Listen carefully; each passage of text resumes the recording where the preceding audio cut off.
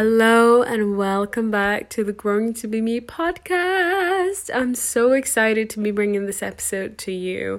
As you can see from the title, the guest for this episode is Sarah Blake, and she talks all about hormones and her own journey through it as well. And there is so much juicy information in this podcast for anyone who has a womb and would like some more insight on just how to live cyclically, but also just some pointers on how to get started. So this conversation was incredible, and I'm so just feeling very honored to be able to share this with you, because I know quite a few of you in my audience, or even just friends, who struggle with hormonal imbalances, or just their relationship with their womb space. So I'm really honored to have had Sarah speak on this podcast, and I hope you love it just as much as I do. And please drop me a message to let me know what you think. Leave a review on Apple Podcasts and message Sarah as well. And yeah, enjoy. Hello and welcome, Sarah Blake. Oh my God. Thank you for having me. Tell us about yourself.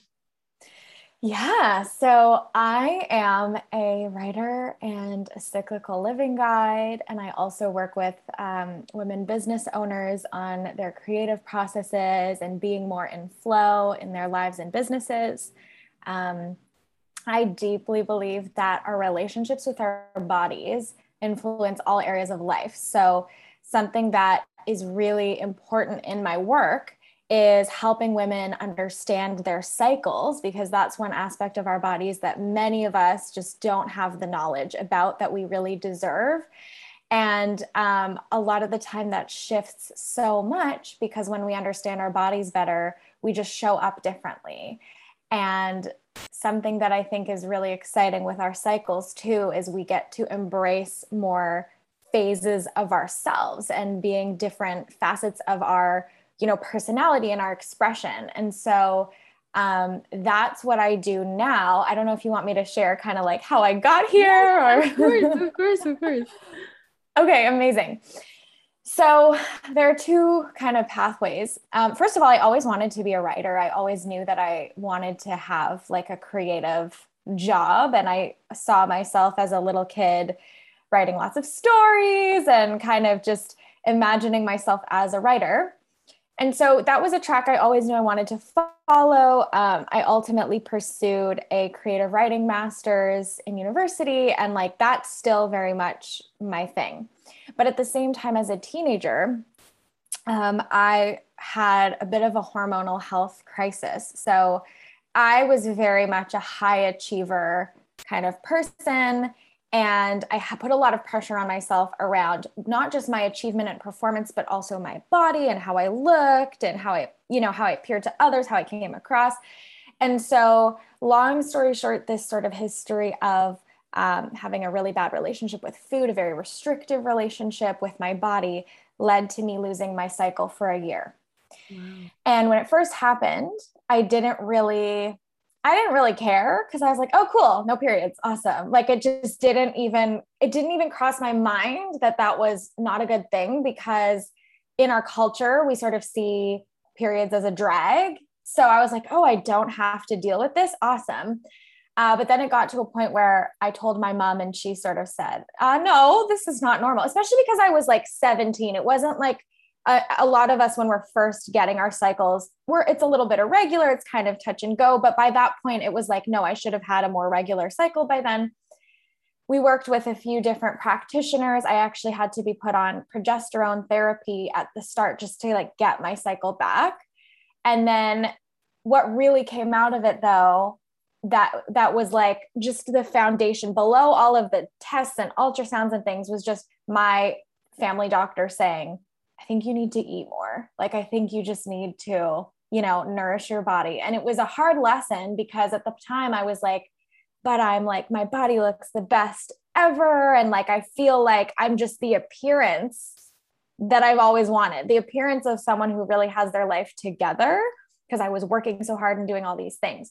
So the next few years, I had to unlearn all that programming because ultimately I was not healthy. Like I had a really slow heart rate and low blood pressure, which my doctor said were all signs that my body was like just trying to conserve energy because it knew it wasn't receiving enough energy to kind of sustain itself. So long story short, went through this whole healing journey with my cycle and my relationship with my body and food and just like movement and work and all of the things. And when I started to discover all these women online who were talking about like feminine energy and flow and bringing like play and pleasure into your life instead of the structured, like achievement, hit all your goals, it was so eye-opening to me. And through some of these, online, like I guess coaches and mentors that I was following, I found out about Alisa Vitti, who teaches about cycles and especially about balancing cycles. Do you know her? Yes, I do. I actually do. Yeah. I got her book. Oh my God, what is it called? Woman Code. The Woman Yes. Code. And I've recommended it to so many of my friends who struggle with hormonal imbalances.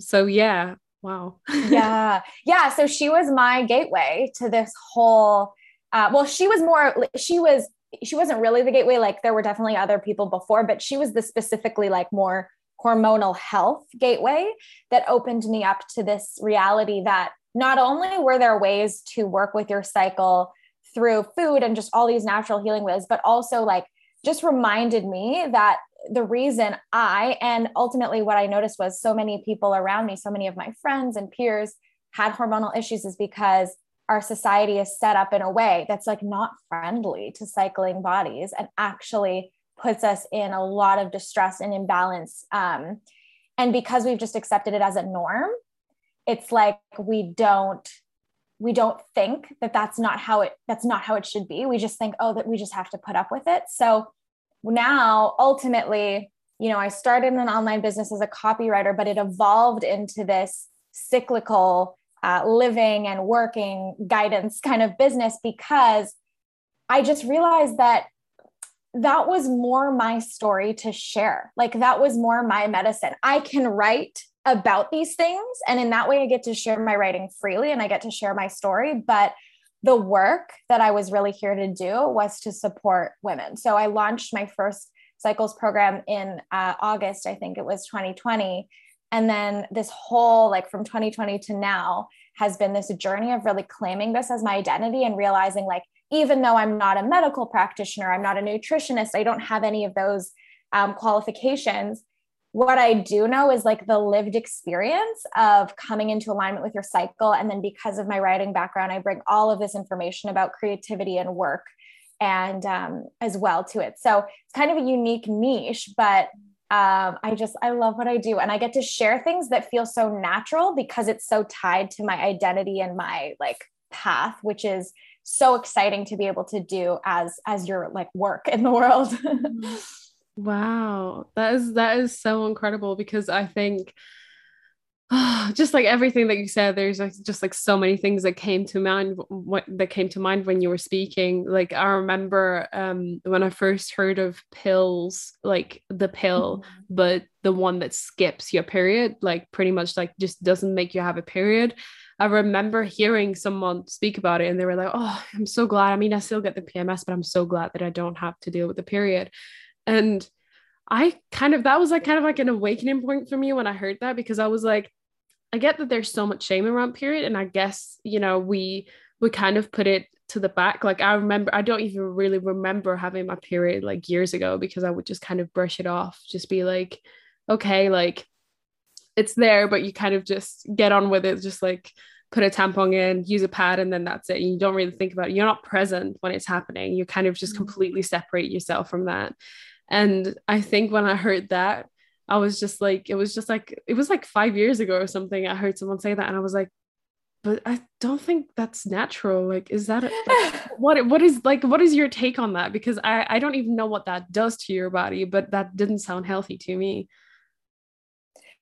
Yeah. So the pill and these different forms of especially hormonal birth control, the reality is I never want to shame women for using those solutions. But the thing is, we were just not taught the whole picture. You know what I mean? Like And so the reality is we just think, oh, you can just turn this bodily function off with no consequences without really understanding what's going on. Mm-hmm. The thing that's very troublesome about the pill especially is that it turns off ovulation, and ovulation, which is like our, our fertile time, is the only way that our bodies can make progesterone. Like we have to ovulate to make progesterone, and progesterone is extremely important for our brain health, bone health, our nervous system, our organs. And even though it can seem like a really good fix in the moment, the long-term health consequences are not good. Like you can have, more of a chance of arthritis. A lot of people even just find that being on the pill, their moods already shift. So the thing is, we have to understand, and this is the problem with the whole manufacturing of a lot of these products that are supposedly supposed to make women's lives better, is like we were never told the root issue. We're just told this like Band-Aid fix. And honestly, maybe this is a hot take, but part of what I see it is a way to make women more like men, in the sense of like more able to keep up with the like masculine paradigm of energy and work. And it's just something to be aware of, like what's really happening in your body and why this function that is really, crucial to our long-term health, why it's just been, you can just take that away, like just thrown aside, especially when we think about the fact that the menstrual cycle hasn't really been studied in depth by traditional medicine, like or not by traditional medicine, but by conventional medicine, like in science journals and things like that. It only started really being studied in the 1900s. So we had traditions and wisdoms from cultures around naturally, dealing with our cycles, and ways that women would, communally gather and kind of support each other, and herbal remedies and all these things. But in terms of data, we only have like maybe around 100 years of data on the menstrual cycle. But what's so interesting is also in the 19th century, all these like hormonal forms of birth control came up. So it's like we were creating all of these medications and different solutions before we actually had all the data we needed about what was happening. Mm-hmm. And so it's just something to be aware of, that these are really new phenomena and to make sure that you do your research about what's going on in your body before you kind of decide on one of those options. Yeah. Wow. It's so like, I personally have not really had many issues in terms of hormones or regular periods and stuff like that. So I've been quite lucky, because when I dropped the pill a few years ago as well, I was quite lucky to notice the difference, because I felt like the pill was making me so much more anxious, and it was taking a hit on my mental health. Just because I only realized that because I came off of it for a while, then went back on it for like a few months, and I was like, oh my God, like what is going on? And then came straight back off it again. But I've never particularly used it for a reason. Like so many women go for it for, I don't know, acne and pain and PCOS. And I know quite a few people in my circle who use it for that reason. But like you said, like, I think there's still not enough information about our circle. And I feel a cycle. And I feel like I have learned so much, even just from following you. I'm like, oh my gosh, like you can do different things in your different phases. Like what? Like you don't like what? Like it blows my mind that we're not taught this. It blows my mind that we're not taught about our bodies in this way, because I feel like we live in it. We have every right to know more about it, yet where no one tells us anything. And oh my God, this is like a whole big conversation. But like in comparison to men's cycles, like what are the differences? Like, could you explain a little bit more about that? Yes, I love this. Okay. So one of the things that I loved you said was men's cycles, because a lot of people think that women have cycles and men don't. And they do, but their cycle is a 24-hour cycle.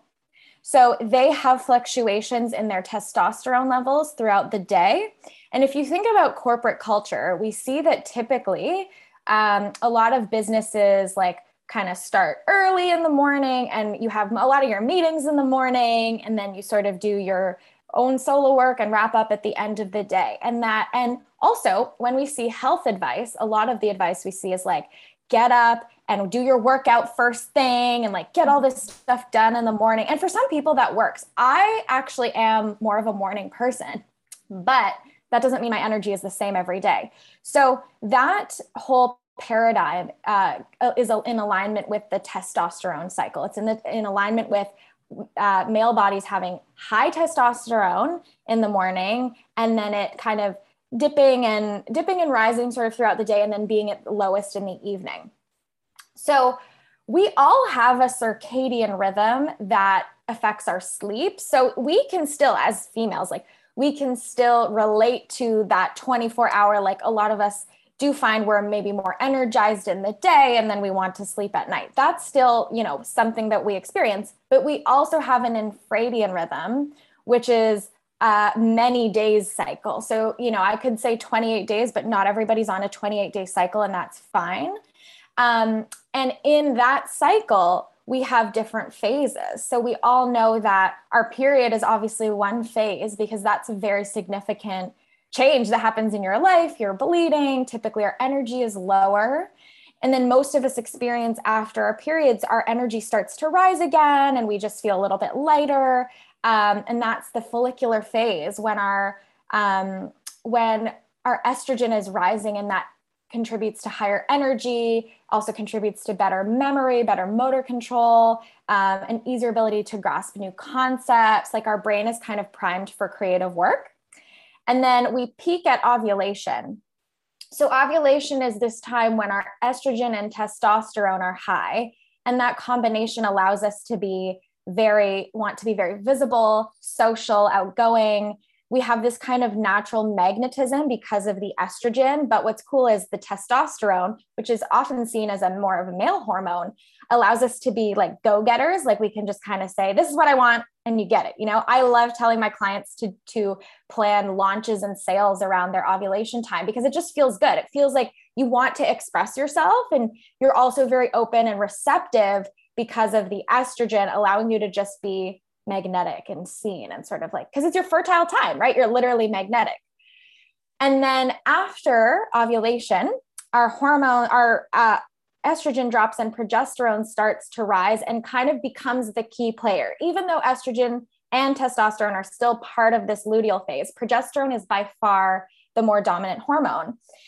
And progesterone is such an undervalued hormone because a lot of people find that with PMS symptoms, they don't like their luteal phase, they feel more tired. But the reality is a lot of PMS isn't about progesterone. It's about a certain imbalance between progesterone and estrogen. And when progesterone is balanced with estrogen and it's like moving properly, functioning properly, it calms our nervous system. It helps us to do really focused work and higher level thinking. So this is a time when I would tell my clients to do more analytical work, like kind of that behind the scenes stuff. If you have a business and if you need to be organizing something, it's such a great time to do that organizational work, and even doing it around the home. A lot of us find that we experience just a desire to like clean and organize and nest at this time, which is really fun. So it's a good time to plan those kinds of tasks. And so that energy is all about like, if our follicular and ovulatory phase are about like doing things and getting out there, by the luteal phase, we're turning back in towards ourselves as we're preparing for another resting period during our menstrual phase. So we can see that there's like a very logical flow. There's like, we're outward and then we come back in to be, well-resourced and rested. And then we go outward again, and then we come back in. And the problem is our culture expects us to just be outward and doing things all the time, and really undervalues our resting and recuperating. And so part of the big shift with cycles is just getting into the mindset that your rest and your inner work and your work at home and just like inner smaller circle is as valuable and necessary for your sustainability as the more outward active work. Mm. Wow. That is I remember I used your guide as well from your website, and like it's so, honestly, it helped me so much understand. It's very mind-blowing how it can work like that, because I myself used to be a do person, and like it's only been in the last year where I've been like, oh wow, like I can finally pay attention to what's actually happening in my body. Like everything that you just said right now is so incredibly valuable, and people who are probably listening are like, oh my god, like wow, I didn't know this.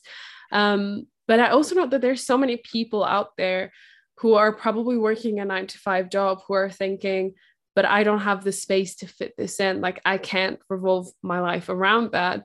What would you say to them? Yes. Okay. This is such a great question. And I actually love brainstorming about this with people who have, 9 to 5 jobs where they don't fully plan their tasks for the day. So, the number one thing I would say is to plan all of your self care and the way you support your energy around your cycle. So, even if in your work day you have certain tasks you have to do, well, how are you taking care of yourself in the mornings and evenings, right?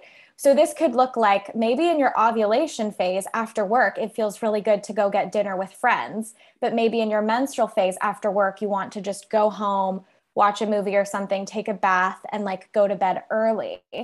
There are also foods that we can look at to support ourselves through different phases. So this is one of the things I do in my program Flow Create. We work with a nutritionist because understanding that, for example, after ovulation, your body burns more calories. So many of us are like, oh, why am I so hungry before my period? It's like your body literally is burning more calories, like even up to 1,000 more. Yes. Oh my So god, I know. I had no idea. I was literally thinking about this, like when I last had PMS, I was like, why am I always so hungry? Like I just want to eat like the whole kitchen. Yep. And those cravings, we're taught when we have cravings, we have to have better self control. No, your body needs this. And in fact, if you ignore those signs from your body, you could be setting yourself up for hormonal imbalances. Mm. Our hormones are built from fats. So, eating like healthy fats and making sure we get enough food in our systems. Because part of the other thing is when we're going between like being really starving and then eating and then really hungry, and we're putting ourselves in that almost survival mode, which is what I was in when I lost my period. And your nervous system doesn't feel safe because it doesn't feel well nourished. That's a recipe for hormonal disaster. Mm. And so we have to reprogram our brains to realize like we need to prioritize nourishment and rest and play in those phases where we want to be more outgoing and just have fun and expressive, because all of those make up the pieces of the puzzle. So I would say, working on your nutrition to make sure you're getting foods that support every phase.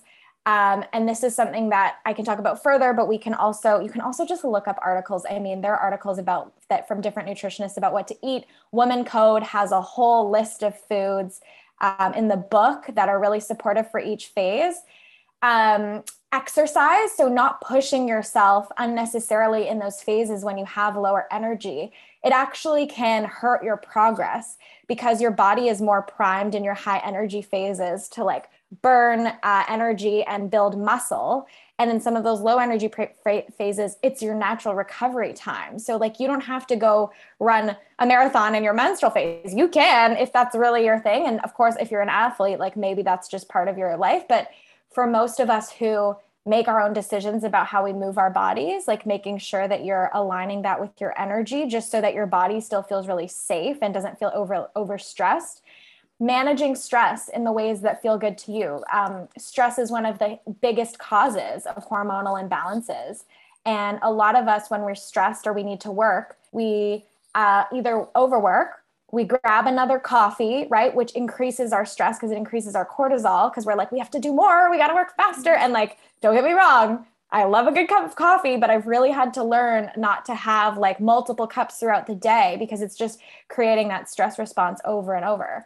Or we grab sugar or something fast because we don't have time to really nourish ourselves. And again, another way that we can send our hormones out of whack. So really the foundation of your hormonal health and cyclical living is just the way you take care of yourself.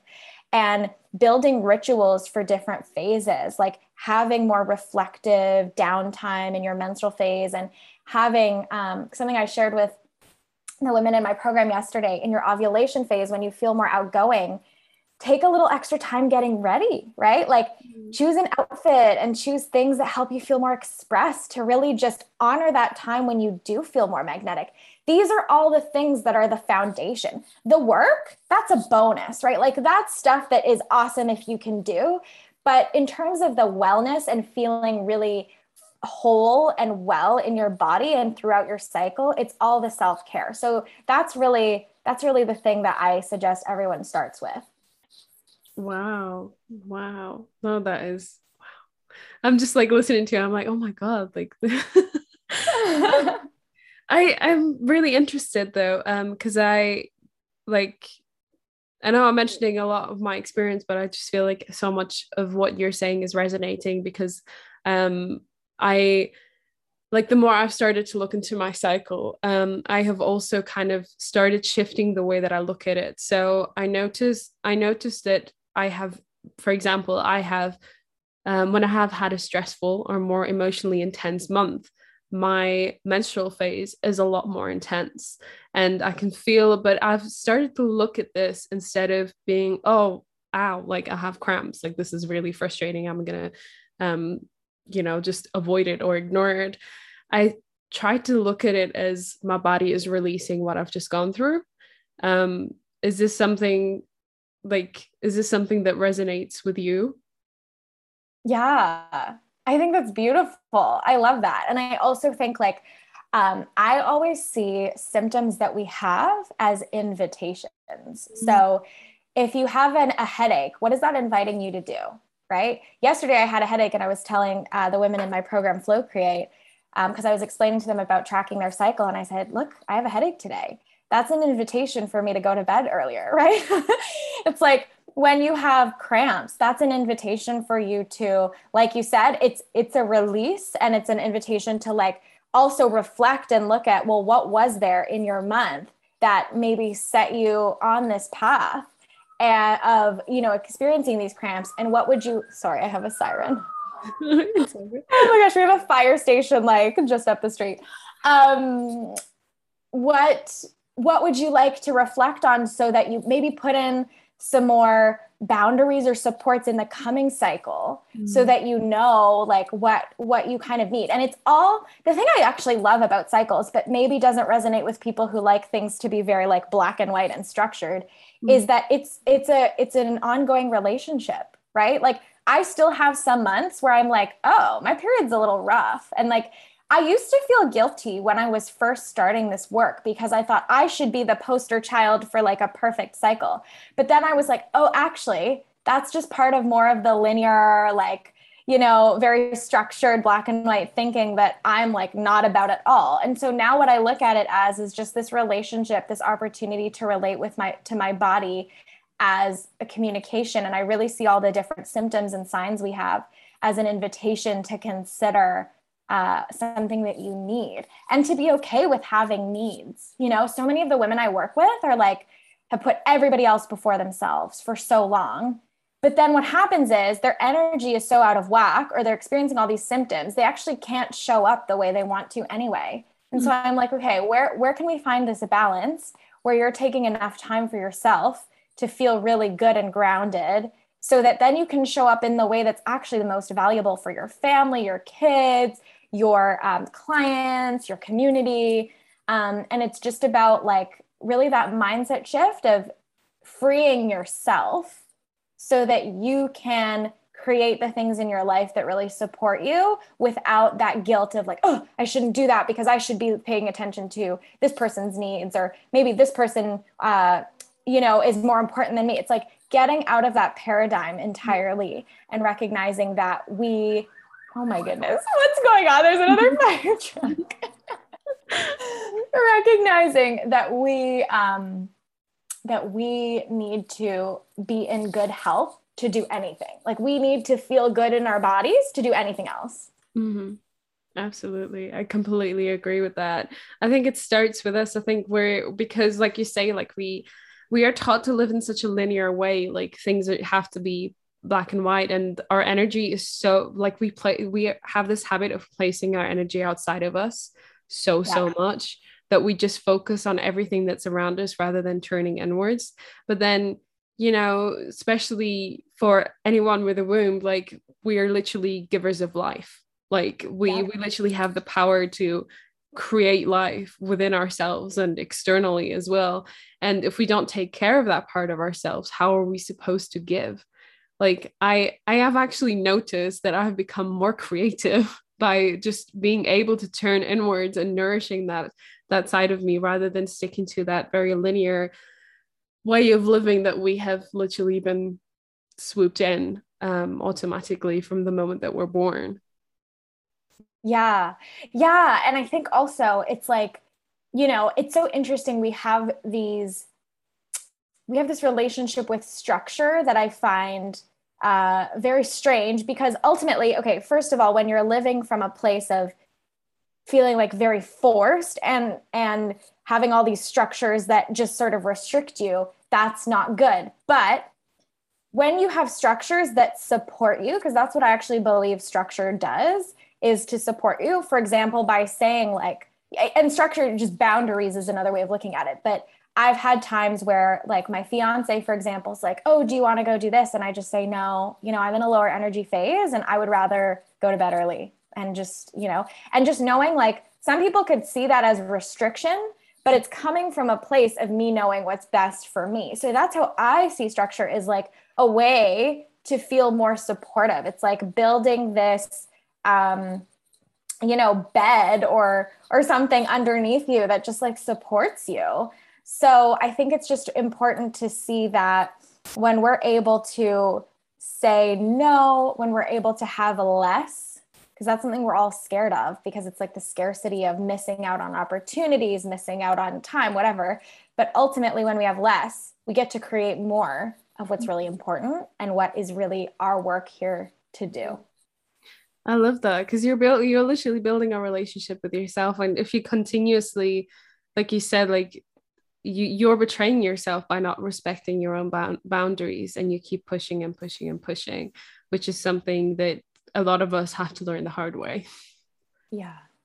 With hormones, I was wondering, how does it connect to the nervous system? Because I Mm. know that, I notice my mood changes a lot, but we also very much in our society, as soon as you're an angry woman, people go, are you on your period? And like, I very much hate that saying because it's so unnecessary. But that's not the point. I'm just asking you, how is it connected to our nervous system? Like, how can we fuel that as well? And how can we get rid of like those myths around it? Because I think a lot of the time women struggle to even speak up because they don't want to hear stuff like that.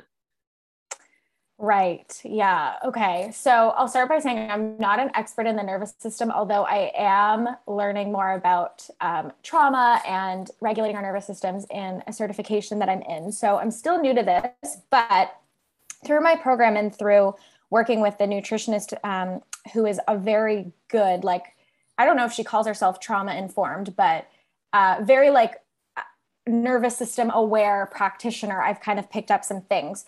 And also just understanding the way hormones interact with other neurotransmitters. So the number one thing is that like our hormones,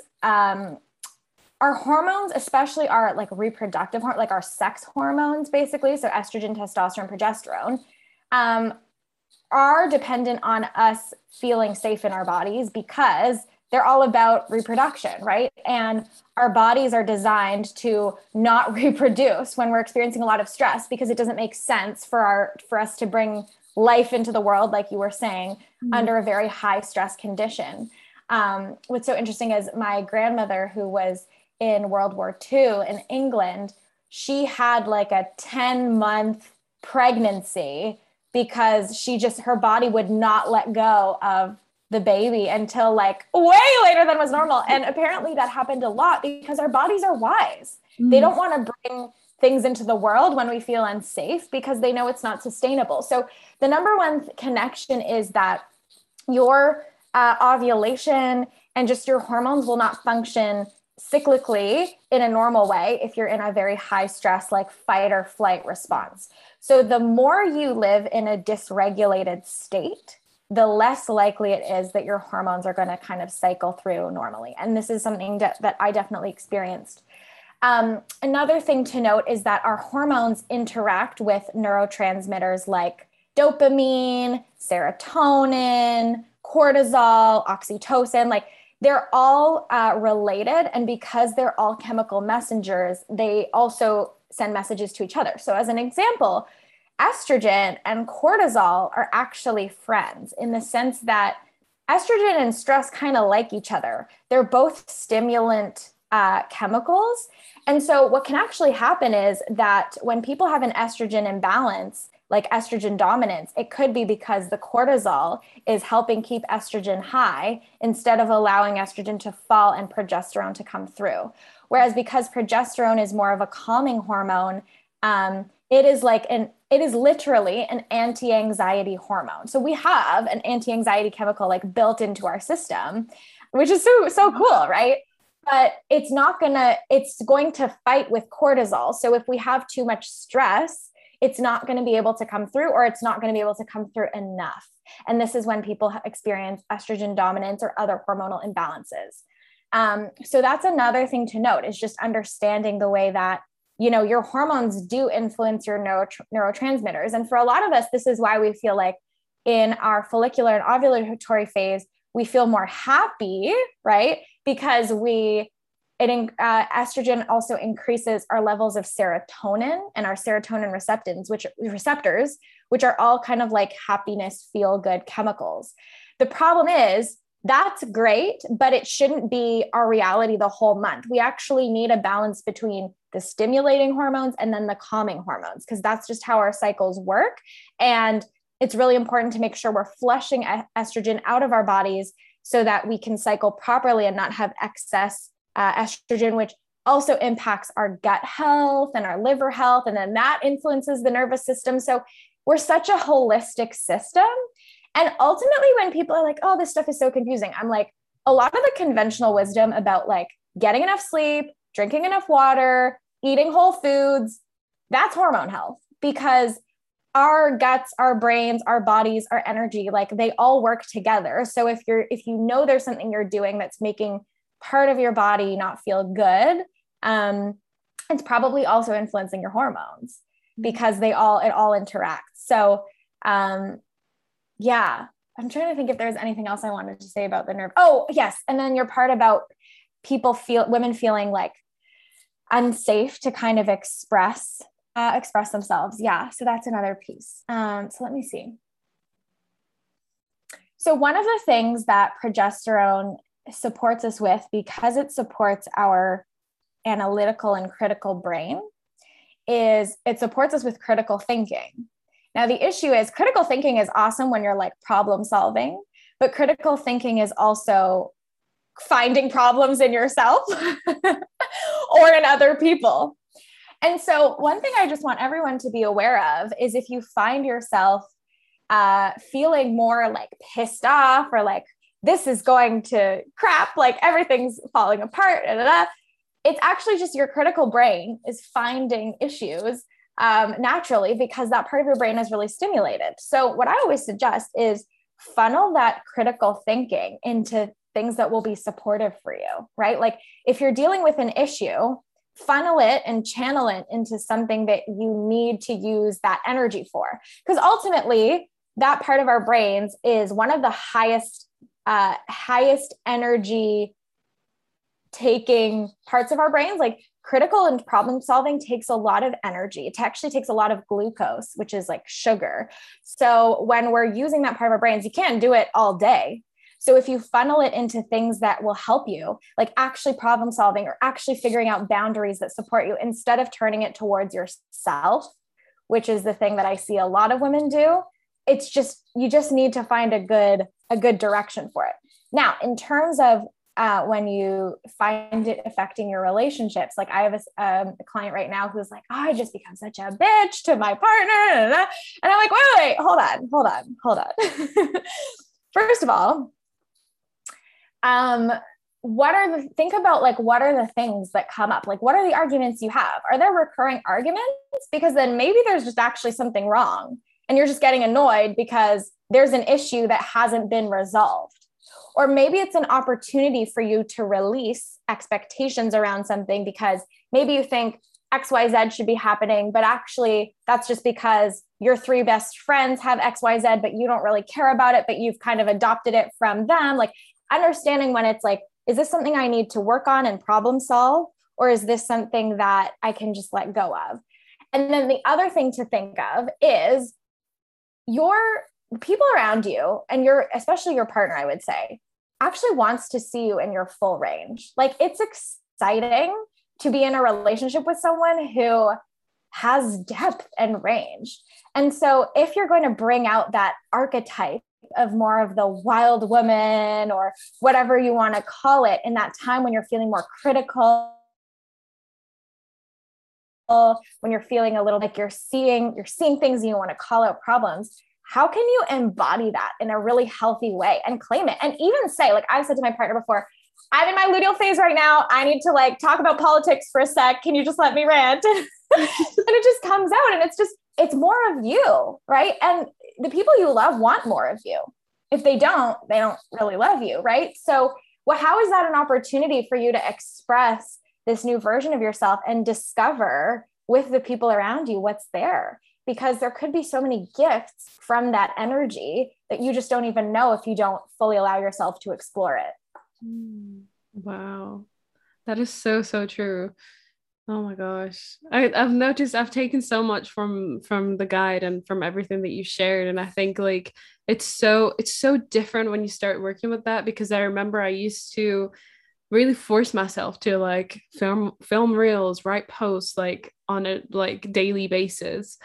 And when I started doing those things only in my high energy phases, like the energy is completely different. Plus you just feel there's so much more belief in yourself. And like, it's such a crucial, I don't know, it's been such a crucial part of like my month to like stick to that and be like, okay, right now I can fully like share myself, because this is like when I feel my best in a sense. Yeah. And it's more efficient, right? Because you're not like, oh, now I have to do this and I have to get organized, and you're so slow because you don't really want to do it. And like, that's the whole message of flow is like, some people think flow is just like, oh, you're floating on a cloud. Mm-hmm. But the way I like to look at it is flow is motion. Yeah. Like you can't have flow unless you're in motion. The ocean is flowing.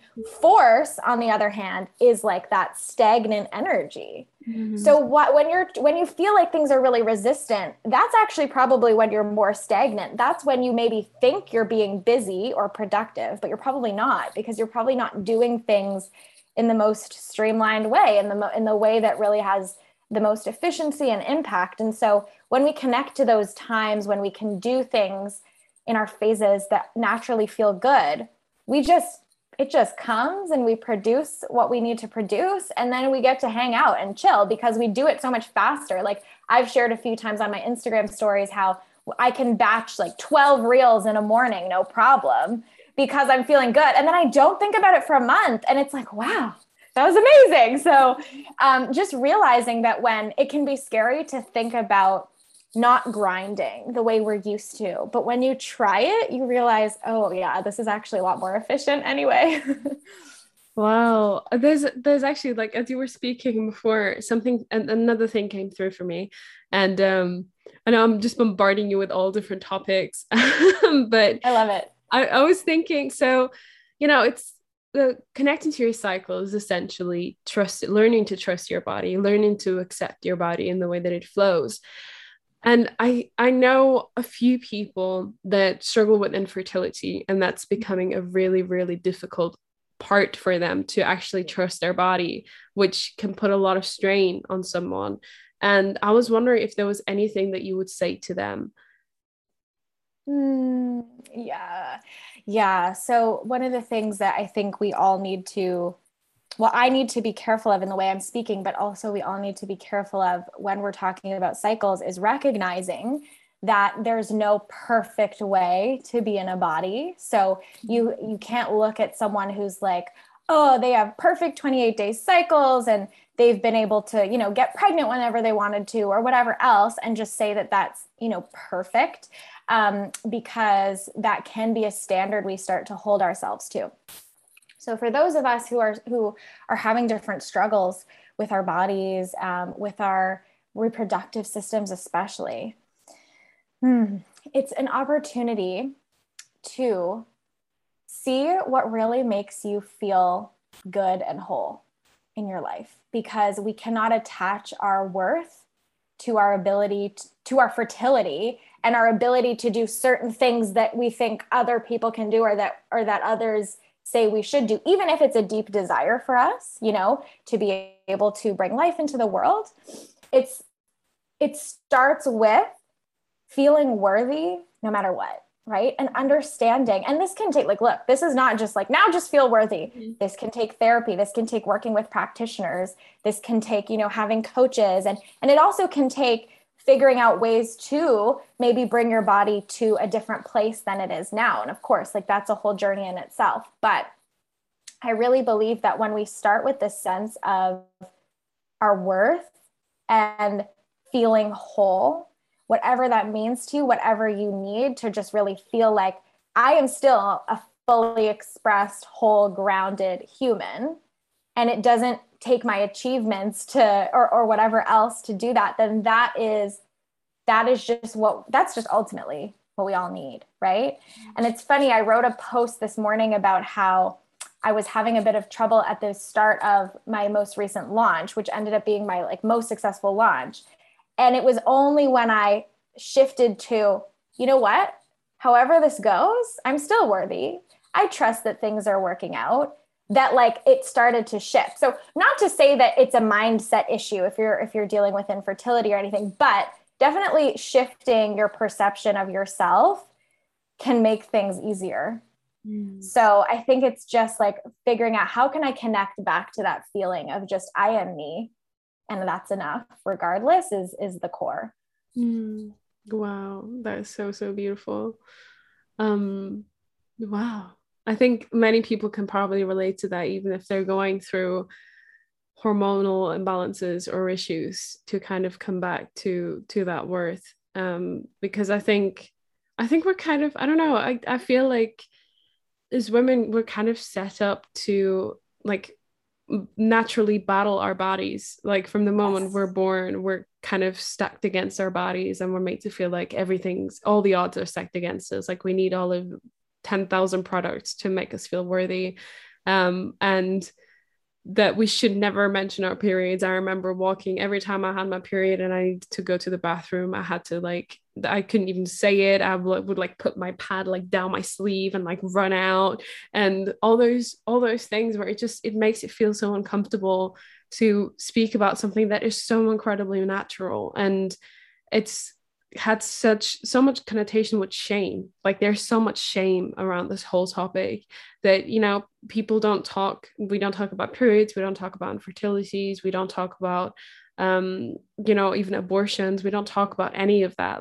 We just kind of put it away in a box, label it, and it feels kind of, it's not shady, but it feels sometimes when you speak about it in public, it's oh my God, don't talk about that. That's something we don't talk about. Put that under the table. We don't want to hear about it. So it's very interesting, to kind of look I feel I guess what I'm kind of trying to get at is why do you think we're not really taught about this? Is it just because there's not enough information, or what are your thoughts on that? Yeah. Well, I think, to be very fair to past generations, we just do understand the body more now than we did 100 years ago. So even when I was saying about we didn't understand our cycles, that seems like a big deal, but there's also so much we didn't understand about the body, about our mental health, about all of these things. So I think that we're still just making so much progress. And I just want to honor the fact that I'm sure there were people in past generations really trying to understand this and just didn't have the technology. Mm-hmm. But in terms of more of the cultural side, Yeah, I think there's a whole market on making us feel like we need stuff to function and to be worthy, like you were saying. I think that's really the root of it. And maybe that too comes from an honest impulse to just like help people have better lives, but there's certainly ways that it gets twisted, and especially with certain medications and solutions that aren't really solutions at all because they don't really get to the root of the problem. There's this desire in our society to have quick fixes. And part of that comes from the fact that, like, naturally, a lot of us do want that. And that's why this work can be a bit challenging and can challenge our perceptions of, just how we relate to ourselves and our productivity and our work and our being. We want things to be put in a nice, neat package, and then we don't have to worry about it. And really, life is so much messier. And so I think it's just, there's a certain lack of patience in our world for working with each individual person to find a solution for them. It's a lot of energy. And also it comes from us believing that we deserve that. And many of us don't, because we receive a lot of messages that we're not worthy of, being heard and having time taken. Like, how many times have you asked for help from someone and then been like, I'm so sorry. Oh my gosh, I hope this isn't bothering you. I hope it's not inconveniencing you. And it's like, there's a politeness factor, but it goes away beyond that. Like, we don't need to be apologizing so much. So I think there are multiple factors at play. And I think, like you were saying, it starts with us just making one choice to not do our default. Like, I was talking to one of my one-on-one clients about, like, just do one thing this week different than you would normally. So if you would normally be shy with someone, just have a conversation with them. If you normally wouldn't speak up at a meeting, just try it. You won't die. Here's the other thing. We have been our nervous systems want to, we want to belong, right? Like, and that's a huge thing. And so it's easier for us to think if we just fit in, we won't cause trouble. And so we'll be able to be safe in the crowd. And it can feel like you're going to die when you first speak up and you haven't. It does. And it's just, that's a thing. Like, it sounds intense, but that's how our bodies experience it. Our bodies experience, oh my gosh, am I going to be excluded from the tribe? And so, and then for women, there's this whole added intergenerational, like, past trauma of being, like, burned as a witch or something, and so that's just part of our legacy too. And part of what we've had to overcome socially in evolving as a society to realize, like, okay, we're safe to speak up. Even if people are mad at us, we won't die. We won't be killed, and then just getting ourselves accustomed to that. So I think there are layers, but I really believe that it starts with just, like, one day doing something a little bit differently than what the version of you who wants to kind of hide would do. And then building up the tolerance in yourself to do that more and more. I certainly was terrified when I first started sharing about hormones and cycles and the word period and all that stuff. And I've written about that before. And it's like, now I'm terrified of not doing it because I've seen how much people are craving it, desiring it, DMing me, asking about it. And I'm like, no. Like, now I want to be even more and more bold and even a bit polarizing. Like, I totally see that my content isn't for everybody. Not everybody wants that perspective. That's fine. But just, like, saying what I think is true, because I know that there are so many people who need it. And that's what we often find when we start speaking up.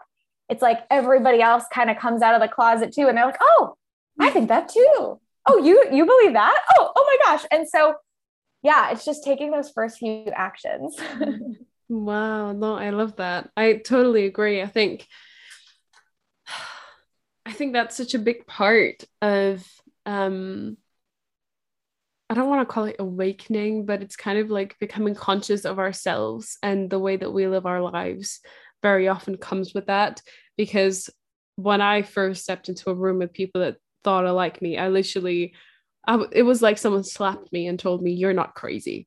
Like, and I think that's, like, one of the best things ever, is when you can find someone to kind of relate to that is actually saying what you need to hear. And also saying what resonates with them and what might help them not feel a little less crazy, basically. So I totally resonate with everything that you said. But yeah, is there anything that's coming up for you that you'd like to share?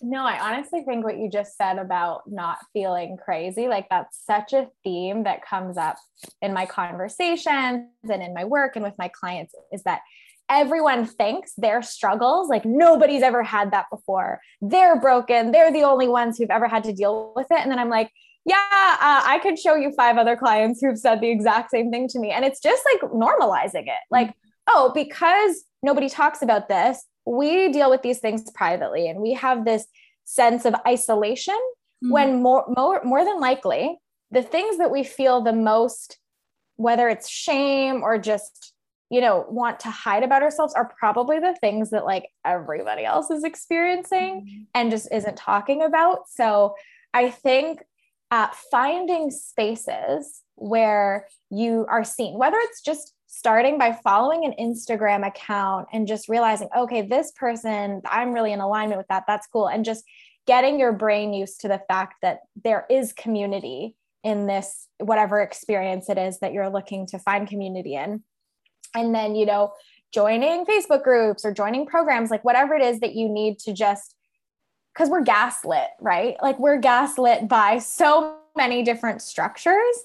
And it's about getting real that like, okay, actually, this is a problem. Everybody thinks it's a problem. And just the fact that, the doctor or the whatever fancy, like, I don't know, public figure said that it's not an issue doesn't mean it's not. Like that's one person saying, their piece. So it's just getting into communities that help you just see. Because when we're not so worried about, am I crazy? What's wrong with me? Then we have the time and energy to do the work we're here to do. And like, that's what we all need, is because not for the sake of productivity, but for the sake of feeling like we're contributing, feeling expressed, feeling in alignment, feeling in flow, and that's all. That's everything. Wow. Thank you so much for sharing that. How can people find you, and how can people work with you? Yes. Well, thank you for having me. This has been so fun, Darlene. I loved it. So people can find me. The best place is on Instagram, Instagram.com/Sarah0Blake. So Sarah, SARAH, the number 0, and then Blake, BLAKE. And you can always send me a message and say that you found me through the podcast. I love to hear when people find me. And then ways to work with me right now. The best way, well, depending on when this comes out, the best way would be to either work with me one-on-one long-term. If you're like, oh, I really need some support with my energy and my business and my work and my personal life, coming up, bringing all that into balance. Or I also do single sessions on cycle alignment. I have a session called Recalibrate that's 90 minutes, just a deep dive into figuring out how you can work a little bit better with your cycle. And then I have a 60-minute session called Rise, which is more about getting through some kind of creative block. And then whenever it opens next, which I think will be the spring of 2022, my group program, Flow Create, is a fan favorite. And it's just a beautiful experience of community, education around cycles, and then also a lot of like practical tools to kind of infuse cyclical living more into your life. And then, as you said too, I have a free blueprint that you can sign up for at the link in my bio or at sarahblakecreative.com that kind of just starts to get you used to looking at your work and even your life from the framework of looking at different phases. And I think that can be really supportive to just start to notice, oh, okay, I can plan things a little bit differently instead of having really rigid expectations. So but I love to connect with people in the DMs. So that's always a good place to start. And thank you again. Well, thank you so much for spending the time to chat to me. I'm so excited to share this with everyone. Thank you so much.